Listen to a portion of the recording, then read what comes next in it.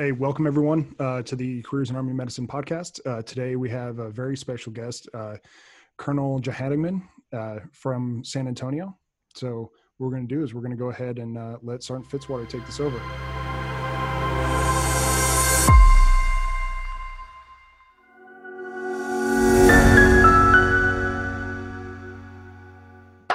We got a red dot here. Sergeant First Class Todd Fitzwater with the Cleveland Medical Recruiting Station, and I'm joined by First Sergeant Justin Waynick of the Columbus Medical Recruiting Company and Staff Sergeant Michael Sharps of the Akron Medical Recruiting Station.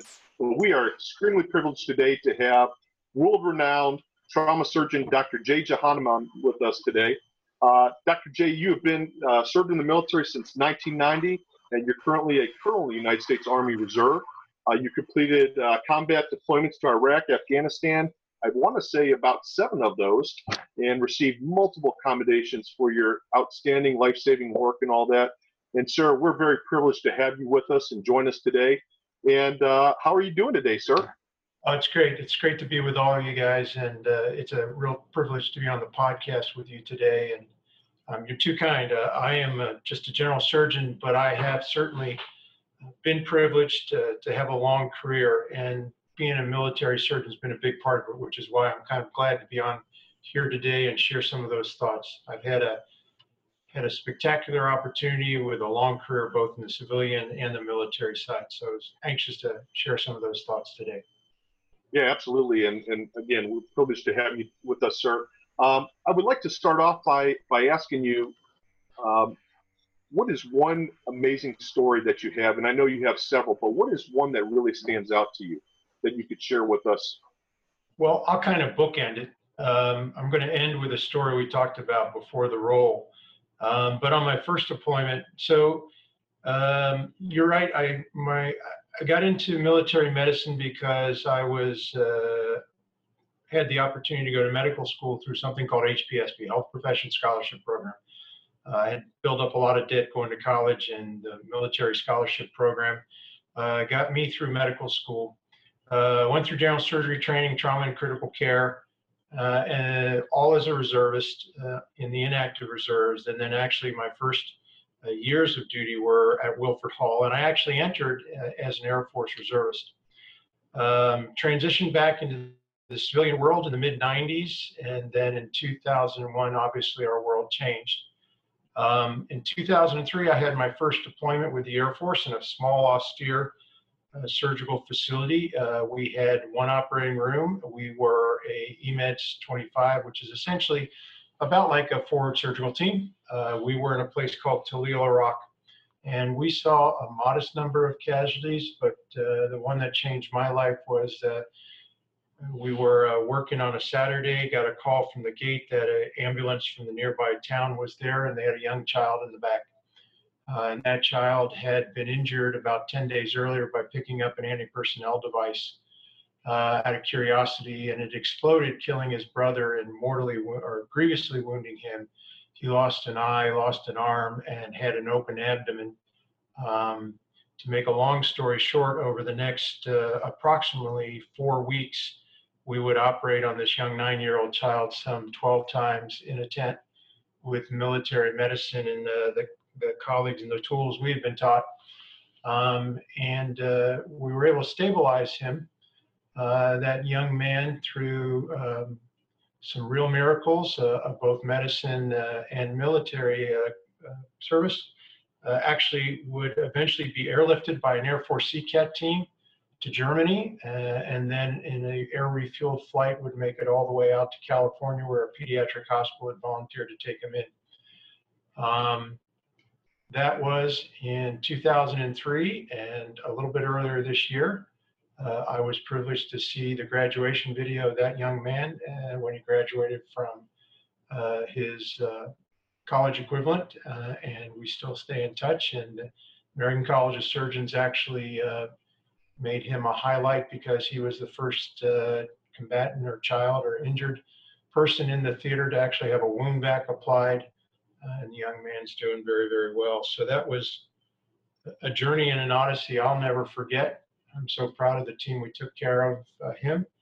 That was my first deployment. As you mentioned, I have had the opportunity, I've deployed to Iraq on a number of occasions, in Afghanistan, in the Air Force, being a surgeon in a sea catter.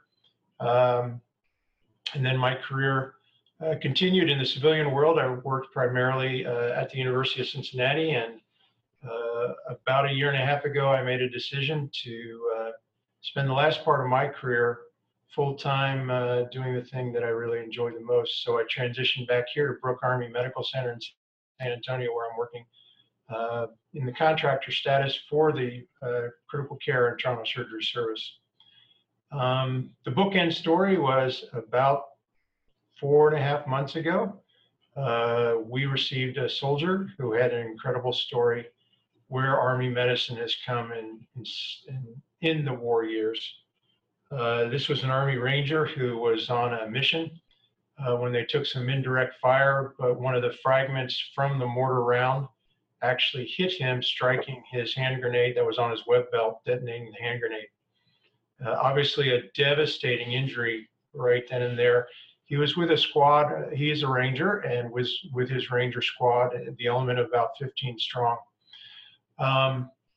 Over the past 5 to 7 years, the life-saving opportunities provided by whole blood transfusions have become increasingly apparent, and Army medicine, particularly Ranger medicine and the Committee on Tactical Combat Casualty Care, has pushed the envelope such that in today's operational environment, the Ranger medics will be carrying whole blood with them, or have the opportunity to transfuse whole blood. So this Army Ranger, when the grenade detonated, it took off a large portion of his hip and resulted in a traumatic amputation and the loss of the same side arm.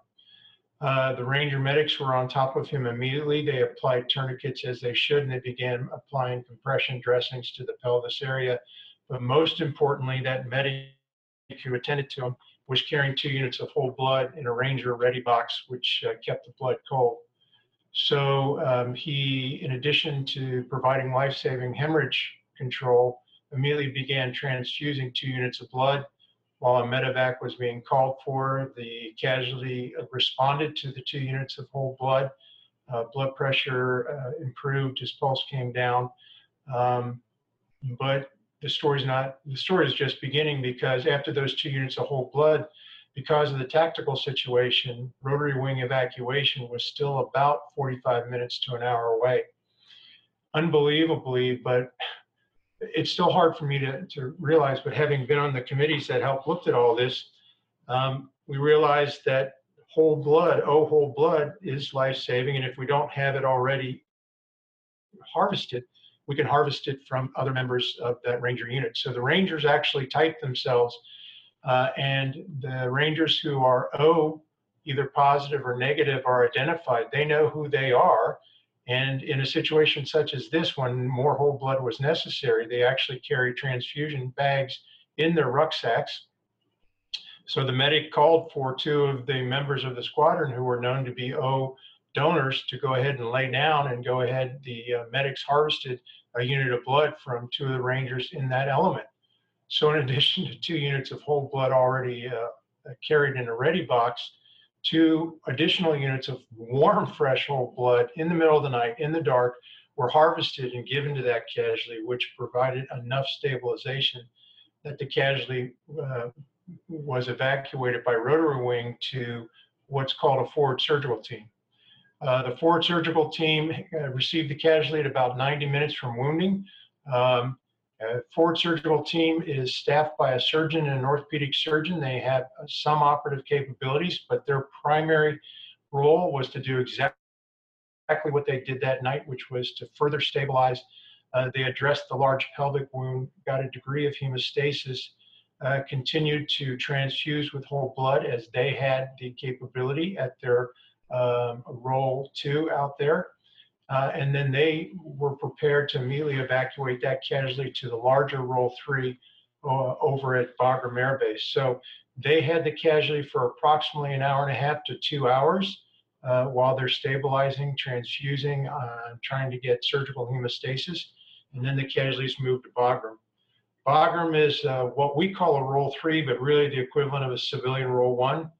Casualty arrived there probably at about the 4-hour mark after wounding and goes straight to the operating room, where over the course of about a 3.5-hour operation, he gets a definitive amputation, the pelvis is further stabilized, the arm stabilized.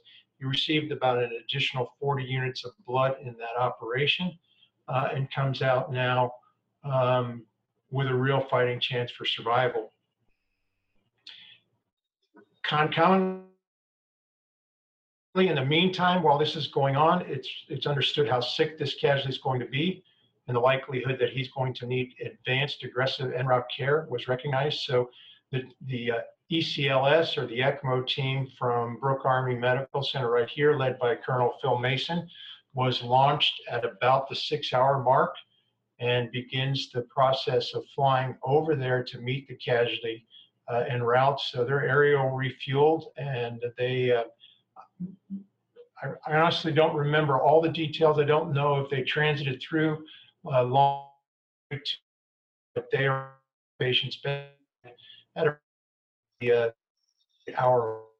Bagram had continued to stabilize the patient. The ECMO team actually is over there now. And what's also amazing to me in my long history of practice of trauma medicine, you know, the whole blood transfusion has really dramatically changed the impact of these kind of resuscitations on the lungs. Clearly, 20 years ago, this patient would have had a very bad case of ARDS after this kind of trauma. But with all the whole blood transfusion and a very limited amount of crystalloid, his lungs actually were doing reasonably well. The team had gone over anticipating he might actually require ECMO. He did not, but he did require continuous renal replacement therapy. This is all done by the ECMO team. They really do both ECMO and any form of extracorporeal life support. So Bagram had the opportunity. Bagram does have CRT. They placed him on CRT, and the casualty was picked up by Colonel Mason and his team. CRT was continued. I do know that from Bagram back all the way to Brooke Army Medical Center, that was one continuous flight, 2 refuelings in flight. And that casualty actually gets back to Brooke Army Medical Center somewhere about the 36 to 40-hour mark. And that casualty was cared for at the ISR and the burn center, underwent multiple debridements, but it survived and is actually now in the process of being transitioned into rehab. He'll return to the Center for the Intrepid here at Brooke Army Medical Center, where he'll meet the most sophisticated rehab team that there is, and his prosthetic for his lower extremity will be developed as for his upper arm. I spoke to the team taking care of that troop. He's been discharged a while back and is waiting to have sufficient maturation of his wounds that he'll actually end up at the CFI. So those are the kind of incredible stories.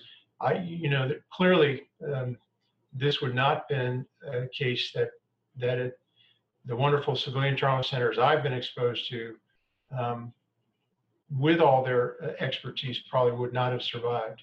But the lessons learned, the use of whole blood, which has really been pushed quite aggressively and appropriately by the military. And interestingly, being somewhat of a student of history, it really isn't an advance. It's really just a return to what we did first in World War I, then in World War II, then in Korea, and in Vietnam.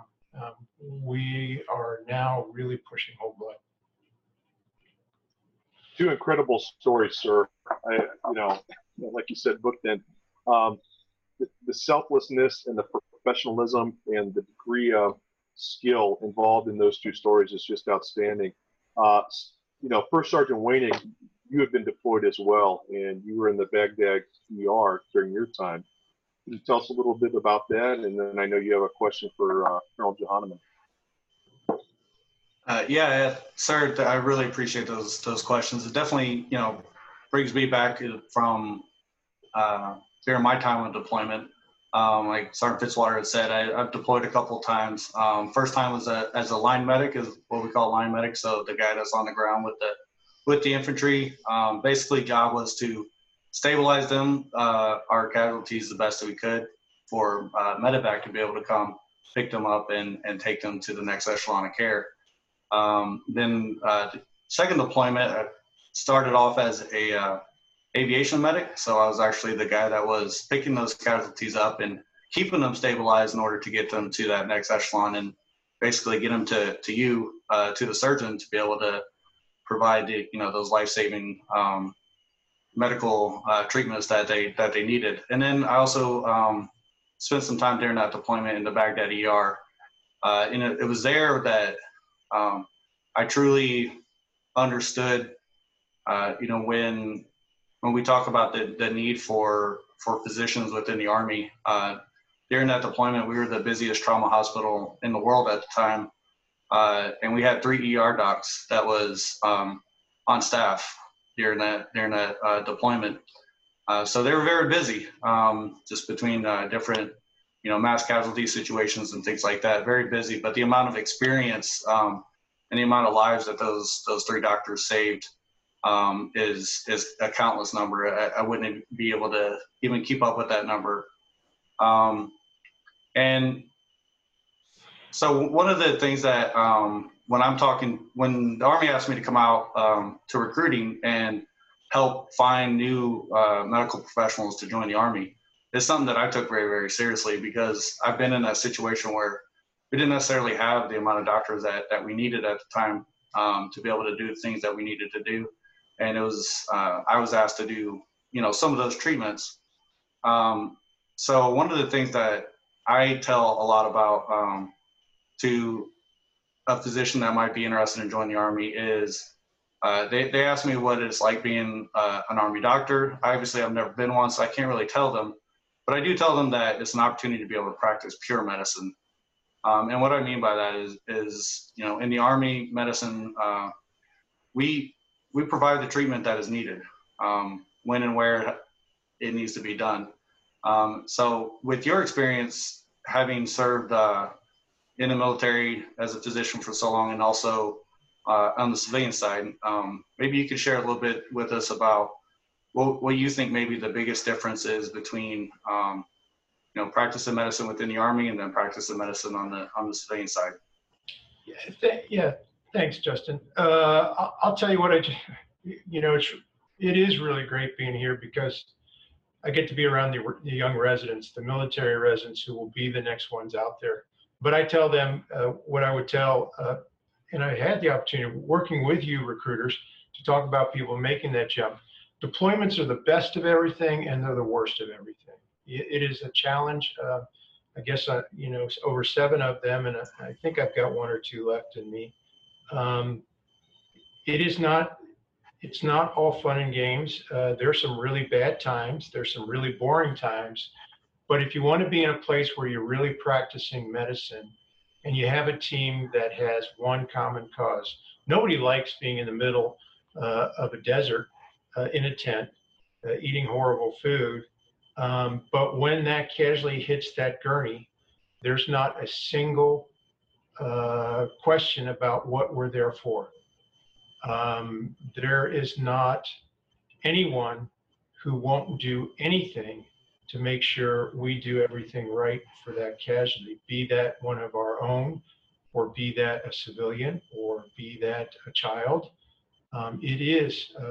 It's also really kind of cool. And I'm obviously a lot older, and as I teach the young residents, I get to be a general surgeon, and I go back and I have to use a stethoscope, and I have to use my hands and my head. I don't have a CAT scanner. I don't have an MRI. I have to do those things I was taught to do. So it is pure, and it can be terrifying, but I've left every one of those with a sense of satisfaction.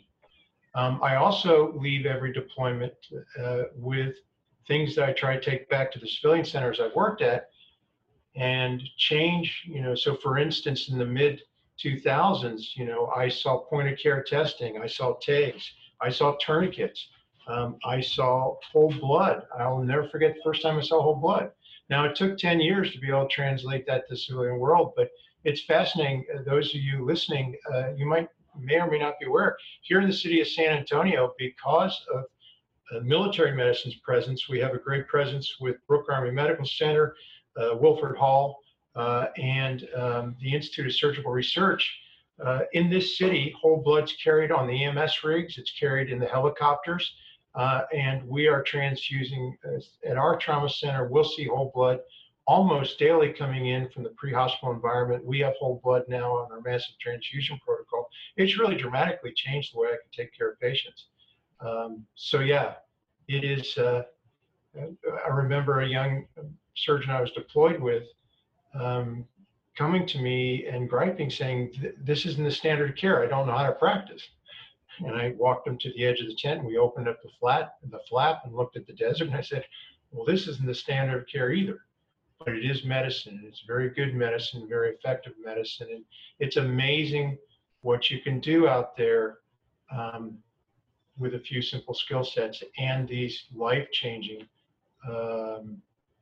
advances, which again really are returning to what we've learned a long time ago. It's unfortunately true that the study of shock and trauma is always advanced during war. It's just so important we don't forget those lessons. And that's what's fun about being down here, is making sure that the next generation is going to remember those. Yeah, it's got to be interesting in your position, sir, you know, with your years of experience, to be able to work with those young Army residents at this point. It's got to be pretty neat to be able to give back in that capacity, would you say? Oh, it's the very best. It's the very best. And yeah, that's, I think that's what really has reawakened me and has just been a real joy for the last year.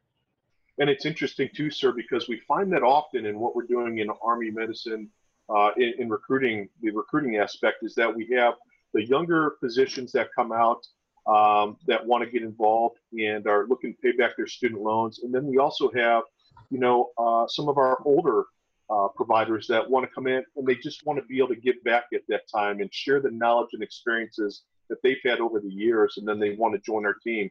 So it's really where you're at in life at the time that determines which path you're going to take and how you come to us in Army medicine. Sergeant Sharps, I know you have a few questions for Colonel Johannigman. Yeah, sir. So I was also one of those ground medics, same as First Sergeant Wainick. And actually we had an experience when I was out in Hawaii where one of the medics from our sister unit was in a motorcycle versus car incident. And being a medic, as soon as that happened, he knew to put a tourniquet on himself. And when the civil authorities showed up, so the EMS, they said that tourniquets were not part of their protocol and forced him to remove that tourniquet. Well, didn't force him. He was fighting them off. And he said until he lost consciousness, then they removed the tourniquet after he lost consciousness. He did end up losing his leg. But with that, as every junior medic knows, tourniquet first. If you see bright red blood, go ahead and put it on. And that's even getting pushed down to everybody else. So it doesn't matter if you're a cook, you're a mechanic, you're one of the door kickers. Everybody knows that in the military. What, besides whole blood, we've already covered that kind of, what else have you seen has been the biggest medical advancement that has come from the military and transferred to the civilian sector? Yeah, you know, I think you go back to the Boston Marathon bombing, and we learned, so there's a saying that all of you are familiar with: these lessons are lessons written in blood. And the Committee on Tactical Combat Casualty Care, early in 2004 and 5, we're already starting to track another one of those lessons we have to relearn. Tourniquets have been in the military armamentarium since the Civil War. For some reason, we decided they were not, that they were dangerous, but clearly that's not the case. Colonel Holcomb in the Institute of Surgical Research, Colonel Craig looked at our early results with tourniquets. Clearly they saved lives. So as you all know, we're out of uniform in theater if we don't have the tourniquet tab visible on our blouses or on our ACU pant leg. And you're right. I can't remember a time in my last 12 years of deploying where I ever saw a casualty come in a military setting where the tourniquet was applied. But quite honestly, in the civilian world, there's still times I see EMS bring people in. Now, those are getting fewer and fewer. But you go back to the Boston Marathon bombing, I had the opportunity to talk to a couple of Boston firefighters. And you can actually, if you go out in the press and look for the pictures, you'll see a couple of civilian patients being wheeled around or evacuated with traumatic amputations and homemade tourniquets, cravats or handkerchiefs, and no effective tourniquets. Well, we hadn't penetrated. The Boston, interestingly enough, the Boston EMS did have tourniquets, but they were all in their EMS rigs, and the rigs were parked a couple of miles away from the final, the finish line. So when the bomb went off, they weren't immediately in their pockets. So that's been one of the other translational lessons. You know, we have tranexamic acid. We have the use of whole blood, as we've talked about a lot. We have laboratory-wise TAG testing and the management of coagulopathy. All those lessons learned, shared with our civilian colleagues. It's been a really, having a foot in both worlds, it's been really great to see the support, the interplay. The professional societies in our surgical world have been amazingly supportive of the mission, of the science, making sure we forward those lessons learned, validating, vetting, correcting, and helping us bring them forward. Awesome. Sounds good, sir. One of the things that we've kind of done in the past with a few of these other interviews is I have a duck of random questions. So kind of throwing a curveball out there, not medically related one bit, but it's just kind of to show that even though we put the uniform on, we're people too. So one of the things I do want to ask you is, what's something you like that most people don't? Going uphill, big long hills on a bicycle. Sounds good, sir. Thank you. Sir, you must be a fan of the mountain stages in the Tour de France then. Actually, I am, and one of my life memories, I've had a group of dear friends. We've cycled for the last 30 years or so, and every year, instead of going away and golfing as guys, about 8 of us, we would pick a place and go ride our bicycles. And about 10 years ago, we went and hit the Alpe d'Huez, famous, and all the tours, the big climbs over in France, and it was a lifetime. But yeah. Well, I can appreciate that as a fan of the Tour de France and Alpe d'Huez, especially. Was that 22 turns heading up that mountain? You got it exactly right. Yes. You know, before I would like those who are interested in Army or military medicine. Obviously, this is a wonderful program by our Army recruiters, but military medicine, you know, honestly, having worn 2 uniforms, I don't think I'll be joining the Navy before I retire, but military medicine's a real privilege. Here in my office in front of me, I don't have the time to spin the cameras, but over on this wall is a picture of a Korean MASH unit. I didn't know my father well, but my father was an Army forward artillery officer. And he left when I was a young man before I heard his military stories. But interestingly, about 12 years ago, I met a retired Army artillery officer who was with my dad. And it turns out that they had both gone through ROTC together, and my dad was wounded when they were bugging out their unit. And my dad was responsible for blowing up the ammo dump, but got burnt in the process. This guy put my dad out, smothered him out, and waited with him until an HH-13 came along, that iconic little bubble helicopter, and delivered him to a tent hospital that sits and looks very much like the one that's sitting over there. And interestingly enough, right next to it is a picture of our little forward surgical team in Toledo. The configuration of the tent is identical. The only difference is they were Army green in Korea, and they were kind of a buff khaki in Iraq, but we set them up exactly the same way. I wouldn't be here had there not been Army physicians in Korea Long after I'm gone, perhaps somebody will carry on and look at a legacy of somebody we brought home. It is a privilege unparalleled. I certainly have gotten much more from my experiences in the military than the military's ever asked for me. So as I look back when I step down and retire, each and every one of those 7 deployments and the experiences and the people that I was privileged to work with, those will be the memories I carry with me. And it's been a privilege to work with military medics and privilege working with you guys today. I do want to, your audience, the guys will have my email and my telephone cell number available at any time. If you have questions, I really enjoy talking to you. That's the trauma pager. Talking to you guys, I will try to give you it straight. I will tell you the good things and the bad things. But for me, obviously, the good things have been more than enough. My mementos sitting over my shoulder right behind me, as you can see. So, barring any reattacks or further questions. Hey, everyone. As you saw, the trauma page went off, so we actually had to go ahead and let him get going. So if you do have any questions, like you said, he is available, but in his best interest, I don't want to actually publish his email address out there. So if you do want to get a hold of him, if you're an applicant, if you're interested in Army medicine, anything like that, go ahead and either reach out to us here on YouTube or visit one of our other social media platforms. We have people available to talk to you at all times, so that way we can get your questions answered. And if it's one of those things where we can't answer it, we are glad to put you in contact with somebody like Colonel Jay that can actually answer those questions from firsthand experience. But thank you very much. Go ahead and like, subscribe, and leave us a comment. Thank you.